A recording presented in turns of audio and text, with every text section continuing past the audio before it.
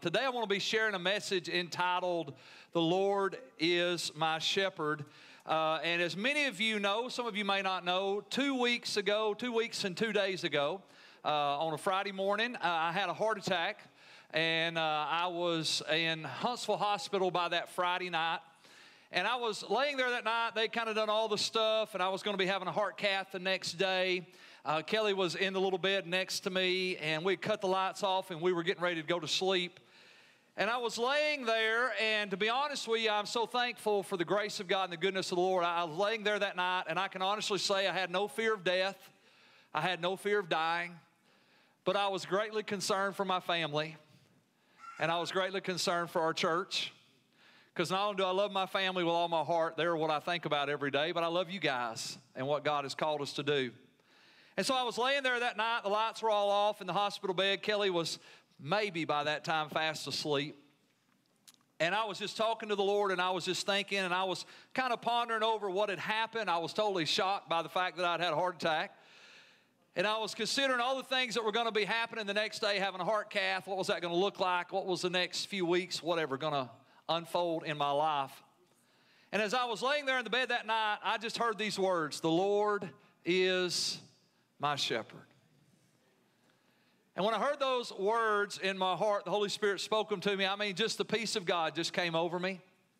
Within a few moments, I was asleep.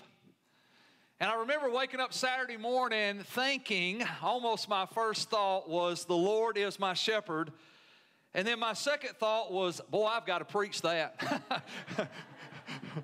Because when you're a preacher, everything's a sermon, right? So I began to think about that. And of course, that Saturday I had a heart cath. I had 2 stents put in. Mother's Day, December the 14th, came home from the hospital and doing great. So again, thank you guys for your prayers, your support, feeling wonderful.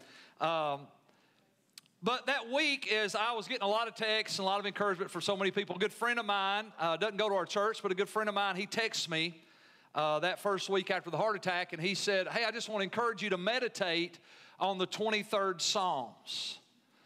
He said, I went through a difficult season. He had had some physical issues a couple years ago. He said, and it really ministered to me. I just want to encourage you to meditate on the 23rd Psalms. And then this past Wednesday, I was preparing to study. Wednesday's my study day. I don't do any appointments. I don't meet with anybody. I spend the entire day in prayer and the Word. And so as I was preparing to study, my intent was to go to the 23rd Psalms and just begin to dive a little deeper into that scripture. And that morning, before I could jump into the Word, I got a text message from Jessica, our oldest daughter, and she had sent me a link to a devotional that she wanted me to read, and it was on the 23rd Psalms. And so I feel like I'm probably preaching the right word this morning, amen? And the Lord just said to me, not only, number one, did it minister to me, but I really feel like the Lord's got a word for every person here today. So whether you're in the room or whether you're watching online, I believe God has a word of the Lord for you this morning. And we're going to draw that out of the 23rd Psalm. So if you've got your Bibles, you can look there. You can follow along on the screen. If you've got our app, as John Wesley talked about, you can download our message notes with all the scriptures and all the points on them, however you want to follow along. Let's start in Psalms 23, verse 1. A psalm of David, the Bible says, "The Lord is my shepherd, I shall not want. He makes me to lie down in green pastures. He leads me beside the still waters. He restores my soul. He leads me in paths of righteousness for His name's sake. And yea, though I walk through the valley of the shadow of death, I will fear no evil, for you are with me. Your rod and your staff, they comfort me. You prepare a table before me in the presence of my enemies. You anoint my head with oil. My cup runs over. Surely goodness and mercy shall follow me all the days of my life, and I will dwell in the house of the Lord forever." So I'm going to do something a little different today. I just want to work verse by verse through this scripture this morning. So if you look at that first point, verse 1 kind of lays what we're going to see kind of as a pivotal point to this psalm. Listen to this first point this morning. So verse 1 sets the stage for everything else in this psalm. David said, "The Lord is my shepherd." He's not a shepherd. He is my shepherd. And that little statement sets the stage for everything else that we're going to read in the 23rd Psalms. As a matter of fact, if the Lord is not your shepherd, then this psalm doesn't apply to your life.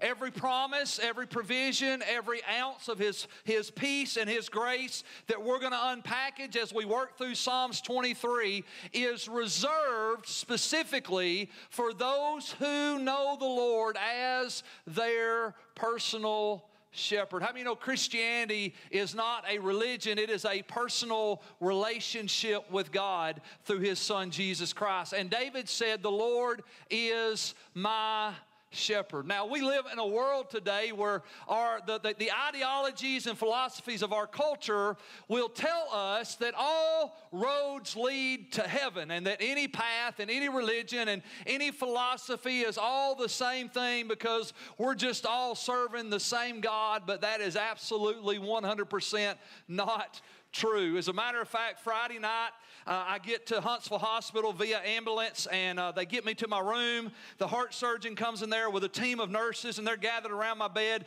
Kelly and the kids hadn't even got to the hospital yet, and I'm talking to them. They're telling me all these things, what they're going to be doing, and I'm telling them I'm a pastor and I'm a follower of Jesus. And what church do you go to?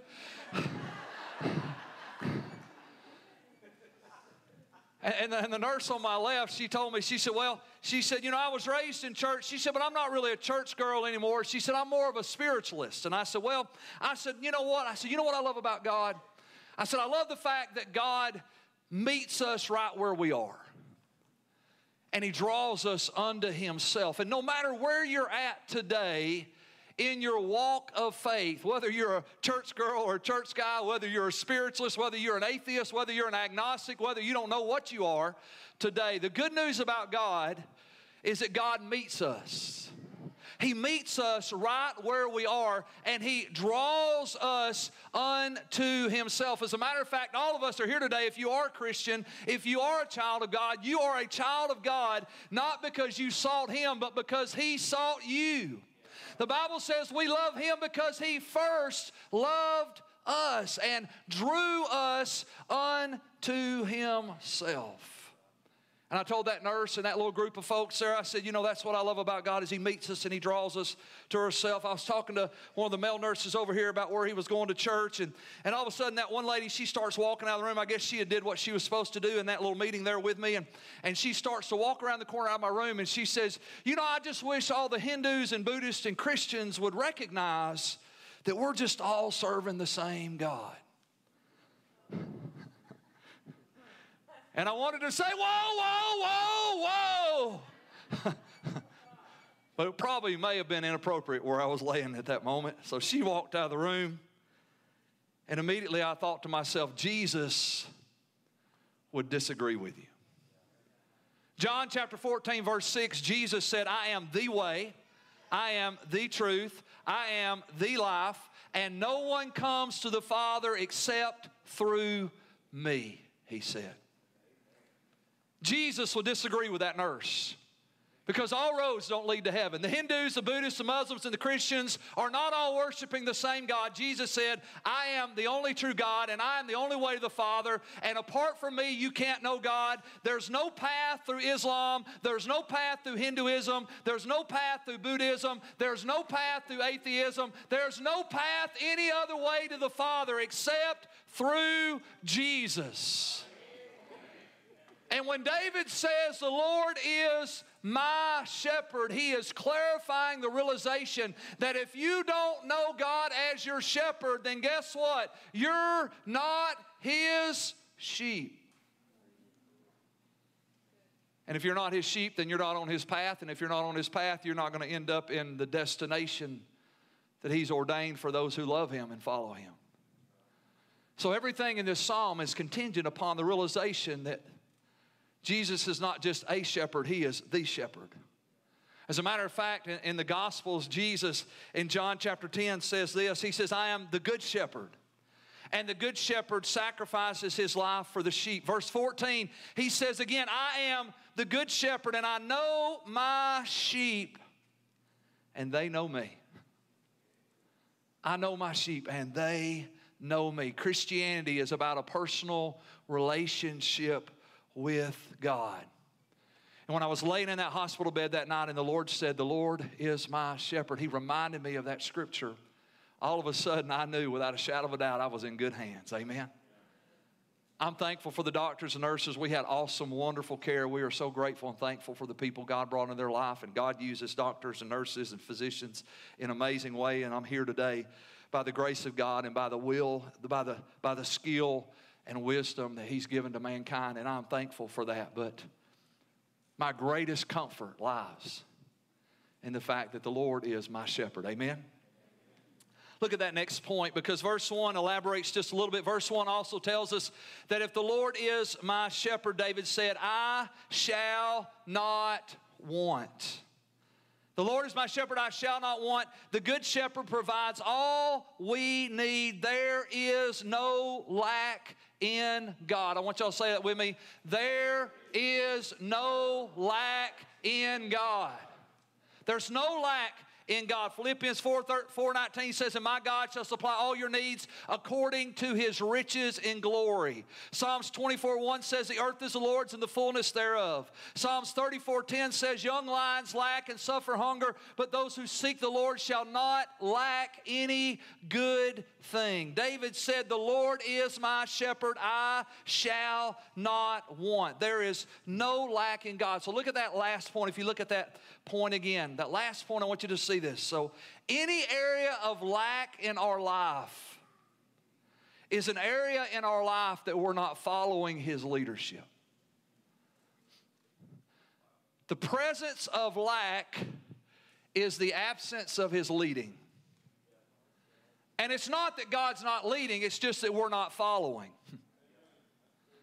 David said, the Lord is my shepherd, I shall not want. I shall not want for any good thing. My God will supply all my needs. The young lions will suffer hunger, but they who seek the Lord will not lack any good thing. God will withhold no good thing from those who love Him. The earth is the Lord's and the fullness thereof. He owns the cattle on 1,000 hills, and He owns the hills. Come on, somebody. There's no lack in God. God's not broke. God's not busted. God's not disgusted. Come on, somebody. He is well able to meet every need. So let me challenge you, because this is what I've recognized about my life, and you could probably make this same assessment of your life. There have been times in my life where I've walked in the provision of God in one area, and I've had lack in another area. Kelly and I, for years, unfortunately, we struggled financially. We were tithers, we were givers, we were faithful servants of the Lord, but we struggled financially. You know why? Because we weren't following the leadership of the shepherd. There are some basic biblical principles. There's something called a budget. Proverbs says, be diligent to know the be diligent to know the state of your herd, and put your heart into caring for it. There's something called saving and preparing. A wise man leaves an inheritance to his children's children. How many know that means a wise man's not going broke every week? A wise man's not spending more than he makes. They didn't have life insurance back then. So if I was leaving an inheritance, it meant I had saved more than I had spent.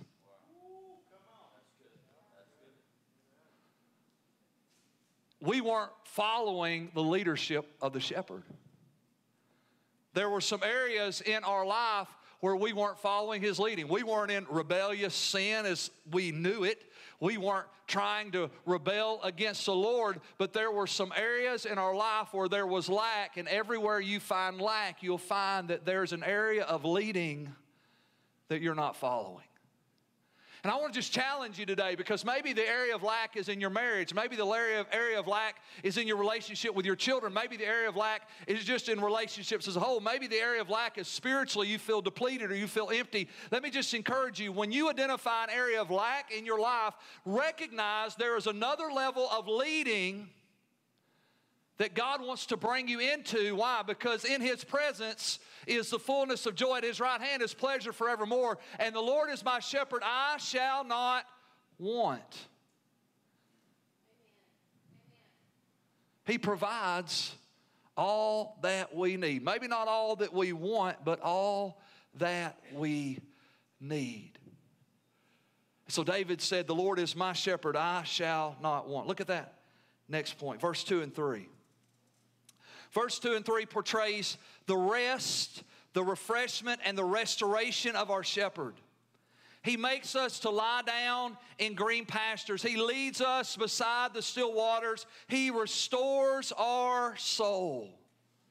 What a beautiful picture of our shepherd. What a beautiful picture of what David is now elaborating on. The Lord is my shepherd, I shall not want. Let me tell you why I'm not going to be in want, why I'm not going to be in lack, why I'm not going to be in need. Number one, He makes me to lie down in green pastures. God brings rest to His sheep. Let me just say this to you today. If you are exhausted, frustrated, and discouraged, you're not following the shepherd. If you're exhausted, frustrated, and discouraged, you're not following the shepherd. David said, the Lord is my shepherd. He makes me to lie down in green pastures. How many know it was God's idea to implement a day of rest?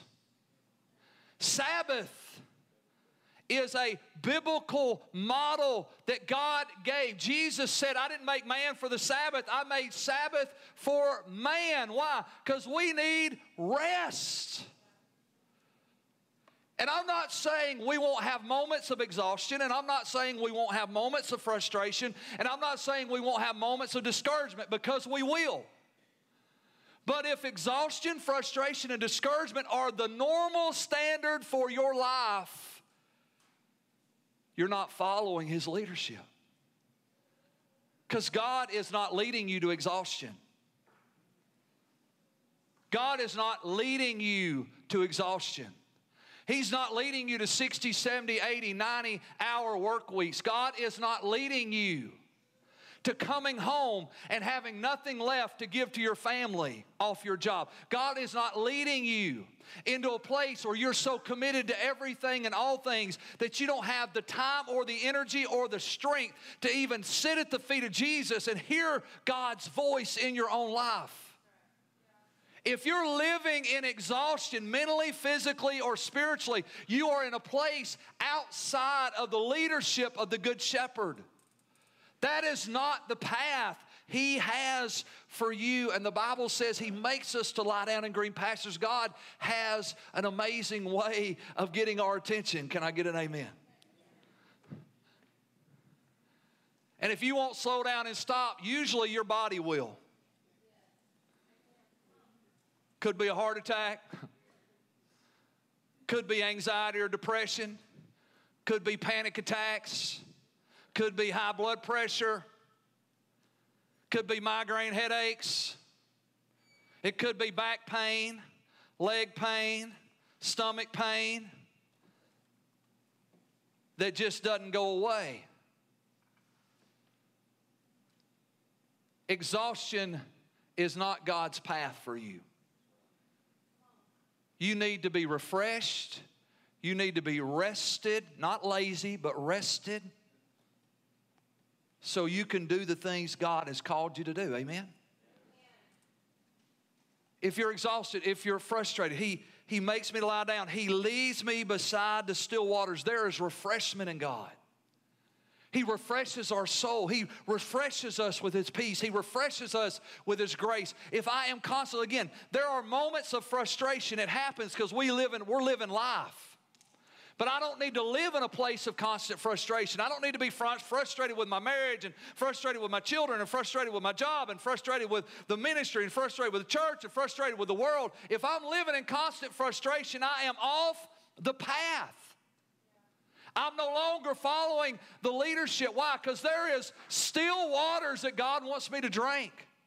He leads me beside the still waters so I can be refreshed. I can drink deeply from the well of His presence, deeply from the well of His peace. That night in the hospital 2 weeks and 2 days ago, when he just simply said, the Lord is my shepherd, His peace refreshed my soul. I didn't know what it was going to look like, but I knew it was going to be okay. He was going to take care of not just me, but more importantly, all the people that I love and care about. Discouragement, think about that. He restores my soul. Again, there's moments of discouragement, but if you live every day of your life discouraged, let me give you an analysis of discouragement. You have no vision or passion for tomorrow.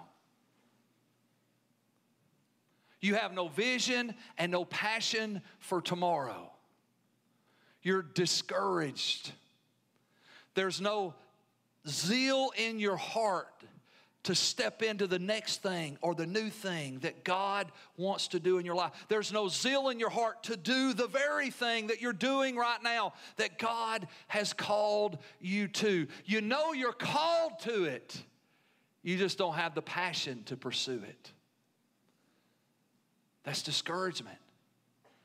And discouragement is a manifestation of being off the path of the Good Shepherd. I'm no longer following his leadership. There's something that's got off. There's a detour that somewhere I've taken that has gotten me out of the place that God intended me to be. The Lord is my shepherd. I shall not want. He gives me rest, refreshment, and restoration. Look at that next point, verse 3, 4, and 5. Verse 3, 4, and 5 show us his direction. They show us, think about this, the protection of God over our lives. The safest place to be is in the will of God. This is a statement that was used years ago when missionaries were going into foreign soil, when they were entering into cultures and villages and communities where people had never heard the gospel, many times maybe never even seen an American. And fear would face them, and fear would challenge them, and there were horror stories, and there were all these things that would come back from the mission field because people were being killed and martyred for their faith as they were just trying to carry the love of Jesus. And one of the mantras of early missionaries was the safest place to be is in the will of God. It's not the most comfortable place to be. It doesn't lack danger and it doesn't lack risk.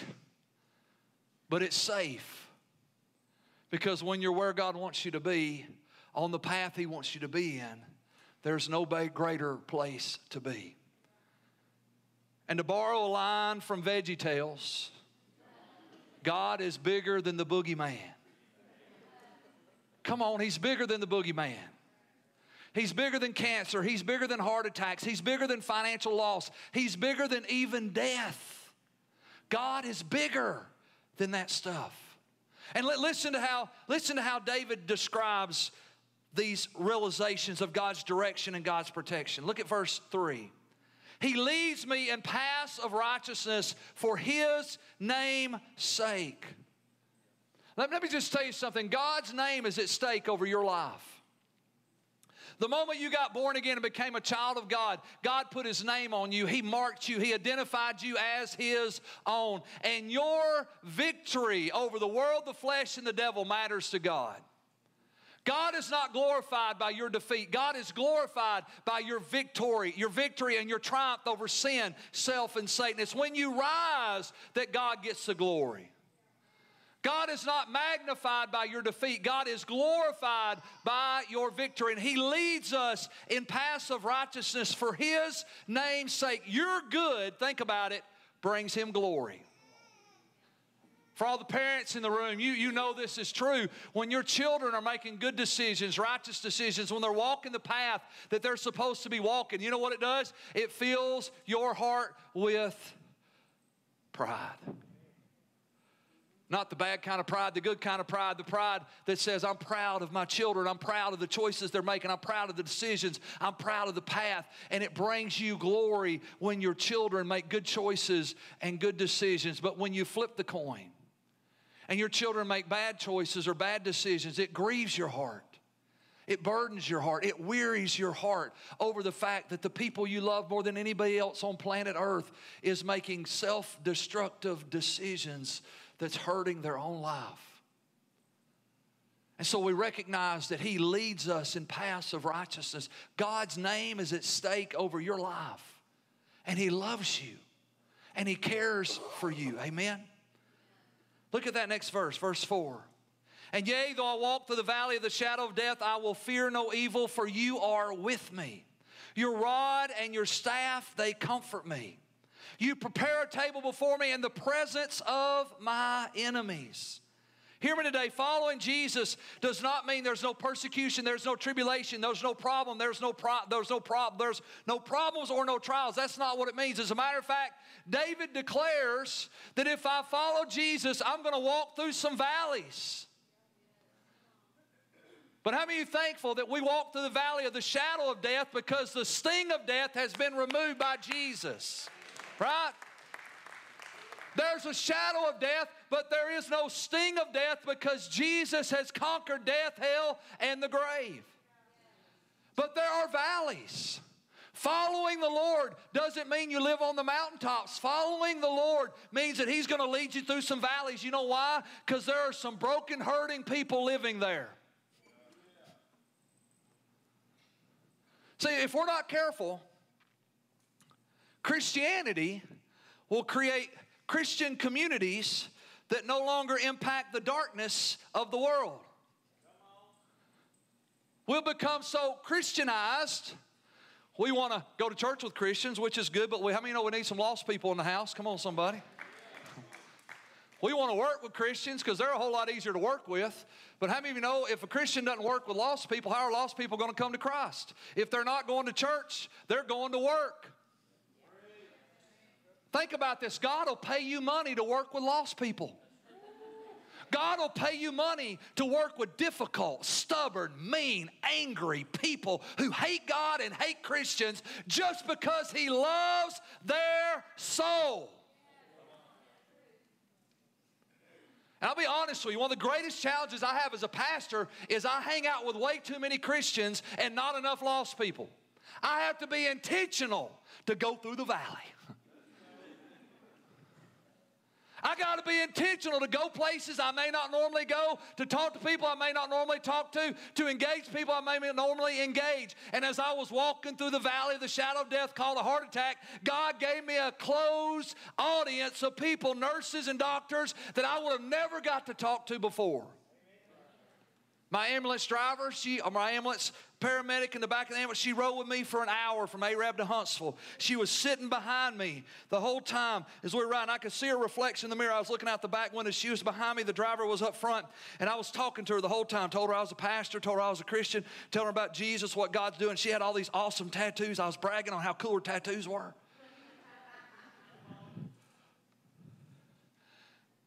And about 20 minutes from the Huntsville hospital, she got up from sitting behind me and she come up here and sat beside me. And she said, Pastor, you know what I really struggle with? She said, I see all kind of stuff on this job. And she said, I see a lot of people that do bad things and they live. And a lot of good people and they die. How do you reconcile that? I spent the next 15, 20 minutes talking to her about the good news of the gospel. How sin, self, and Satan bring pain, sorrow, and suffering. How that death is the enemy of God that Jesus came to destroy. And how that there is hope in Christ and only in Him can we face those things. Before we got done, she done found our website. She had done subscribed to our Facebook page. She said, as soon as my boyfriend and we get off on the same weekend, we're going to be at church, and I'm looking forward. Because when you walk through the valley of the shadow of death, God takes you places, not for your destruction, but for the salvation of other people. Stop complaining about the lost people you work with and start praying for them. Stop complaining about the atheists and agnostics on social media and start praying for them. Stop complaining about people that are lost and dying and going to hell and seem like they're excited about it and start praying for them. They need what you got. But if we don't cross paths, it's really hard for them to experience what you've got when they never experience your life. And it's when they see you walk through the valley of the shadow of death and you don't falter and you don't waver and you don't give up and you don't give in, that all of a sudden they realize there must be something to that Jesus thing. There must be something to that thing you call in Christianity, because I've seen you go through difficult times and your faith never wavered. You never cursed God. You never blamed God. You never quit God. And all of a sudden they see something they could never see or hear in a sermon on Sunday. They see the powerful, living, breathing testimony of Jesus Christ. What a beautiful thing it is. Yea, though I walk through the valley of the shadow of death, I will fear no evil, for thou art with me. Thy rod and thy staff, they comfort me. Thou prepares a table before me in the presence of my enemy. What was meant for your destruction, God will use for your edification. What the devil intended to take you out, God will use to set you up to be a light in the darkness, to bring other people to Jesus Christ. Many of you know Stephen and Susie Amundsen. They're our children's pastors. They stepped in just at the end of last year, and he got diagnosed with cancer a few months ago. He's on his second round of treatments. First week of his treatment, he goes 5 days a week, 8 hours a day for chemo, and then he goes 1 hour, hour and a half, 1 day a week for the next 3 weeks. He just started 2 weeks ago his second round of treatment. He's got a beautiful new hairdo. He's got this shiny bald head. He's looking good. Last Sunday, we had our leaders meeting, and I was asking Stephen, how are you going, how's things going? And he began to tell me how that as he's been going to chemo, he's been witnessing to people and talking to the nurses and talking to the other people there. And he said after a couple of times of going, he said they started calling him Brother Steve. He said, I'd walk in there and they'd say, Brother Steve, you got a word from the Lord for us today? He said, oh yeah, I got a word from the Lord for you today. And every day he goes to chemo, he shares the word of the Lord. He's praying for people. He's ministering to people. He's shining the light of Jesus Christ. Why? Because, yea, though I walk through the valley of the shadow of death, I will fear no evil, for thou art with me. Amen?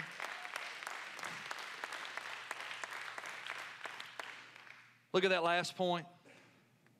Verse 5, verse 6 reveals the care, the compassion, and the eternal provision of the shepherd. I don't know if you've ever considered this, but the most valuable thing to a shepherd is his sheep. And the most precious thing to the sheep is the shepherd. Christianity is a love relationship with the Father. David said, verse 5, you anoint my head with oil, my cup runs over. Surely goodness and mercy shall follow me all the days of my life, and I will dwell in the house of the Lord forever. You anoint my head with oil. My cup runs over. That first part, you anoint my head with oil, is an interesting thing. Biblical shepherds would tell you that sheep would nick and scratch their faces or their ears as they were wandering through life and grazing and feeding. And they would get infections set up in these little cuts on their face, their nose, and their ears. And every evening, the shepherd, when he would gather the sheep into the sheepfold, he would literally inspect their head. He would look over their nose and their eyes and their face and their ears and make sure there was no cuts or no infections, because little bugs would lay eggs in those infections. They would get inside their ears. Literally, sheep would bang their heads against a rock until they killed themselves because of the inflammation and infection that was set up in them. And the good shepherd, the Bible said, would inspect the sheep, and then he would anoint them with oil. The anointing would heal the hurt. The anointing would kill the insects. The anointing would restore their minds to wholeness. I want to tell you something. Every day God inspects you. Every day the good shepherd puts his hand on your life and he's looking over every aspect of your life. And I want you to hear me today. God is not inspecting you so he can scold you for bumping your head against a rock. He's inspecting you so that the bumps and bruises of life don't become infections that take you out of the fold. He loves you that he anoints you with oil.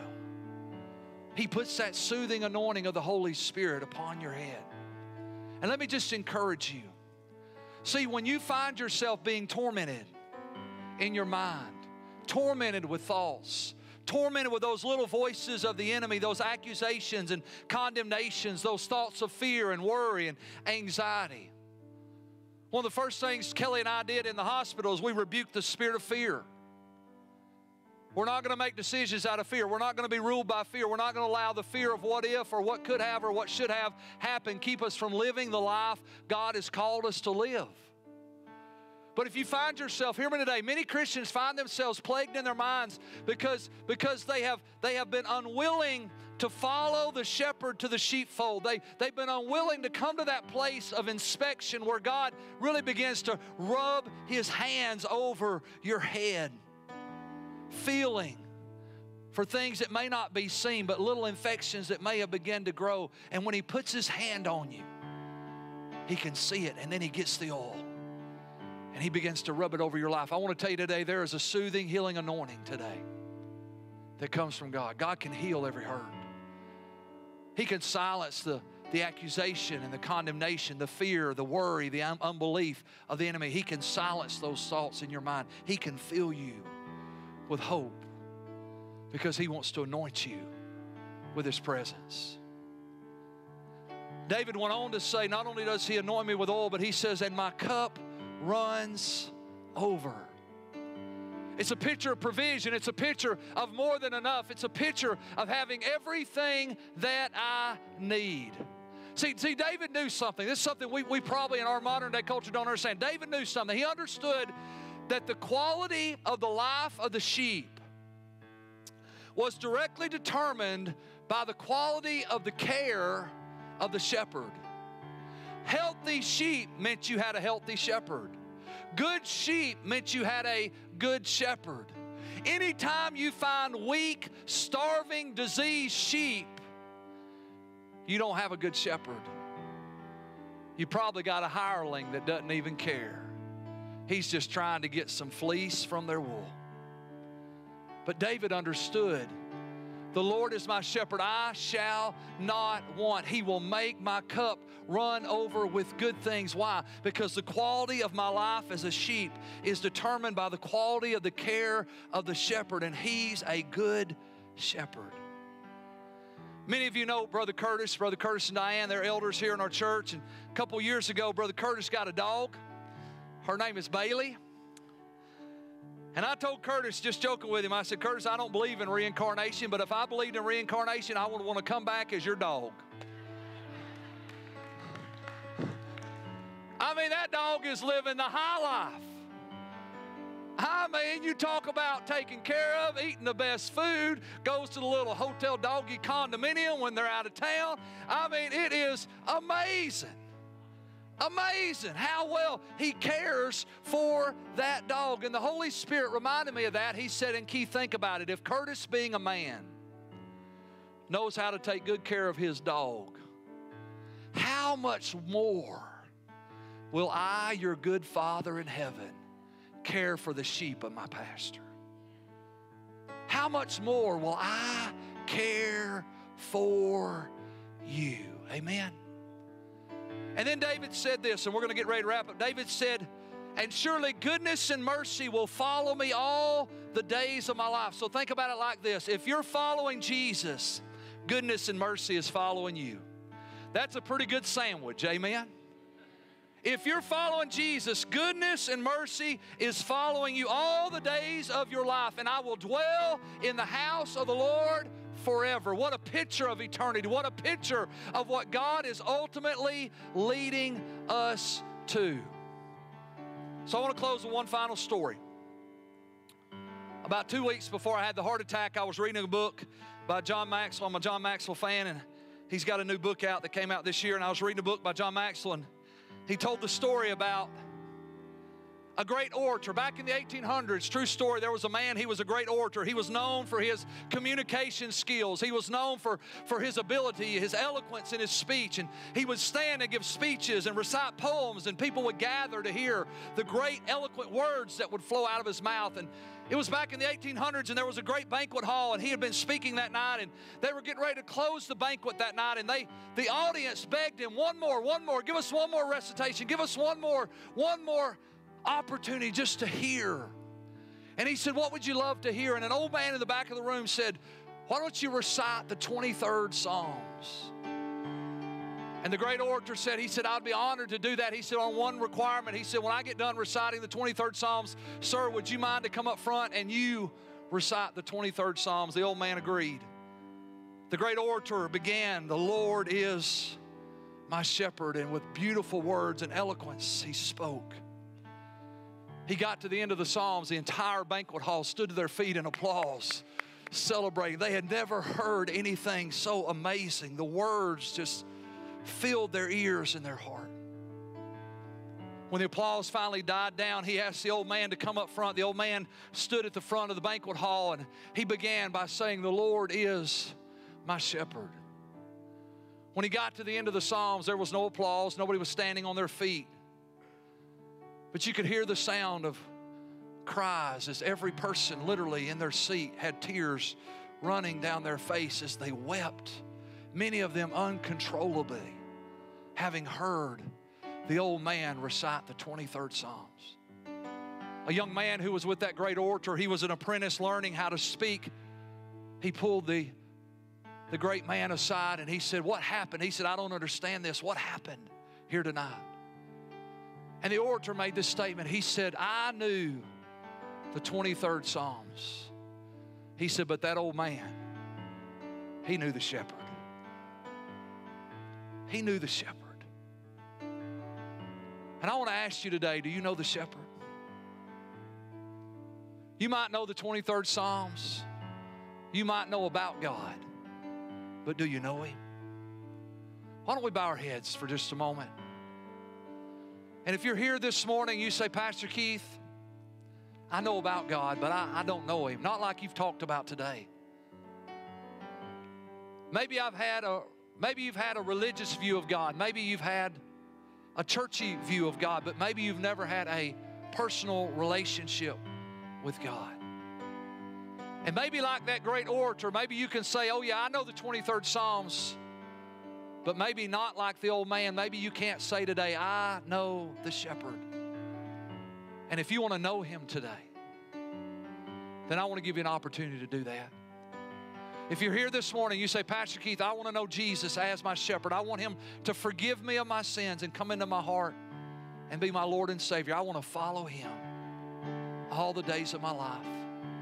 If that's you, I'd love for you to just do something very simple but very bold. I'd love for you just to stand to your feet. Just a simple act of faith. I want to know Jesus today as my shepherd. Nobody's looking at you.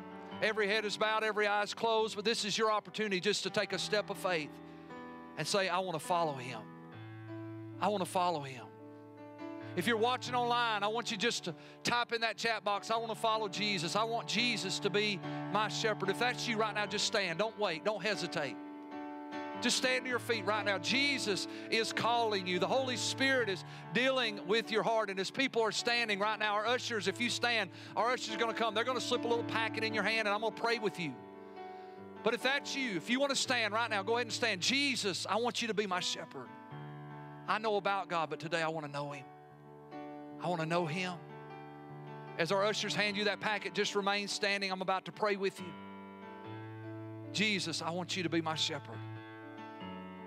Let's just pray this prayer. If you're standing right now, this prayer is for you. I want everybody to say it with us out loud. Let's say it together. Dear Heavenly Father, I believe Jesus died on the cross for my sins and rose again on the third day. I ask you to forgive me of my sins. Come into my heart and my life. Be my Lord and my Savior. Jesus, be my shepherd. In Jesus' name, amen. Amen. Let's give the Lord a hand clap of praise.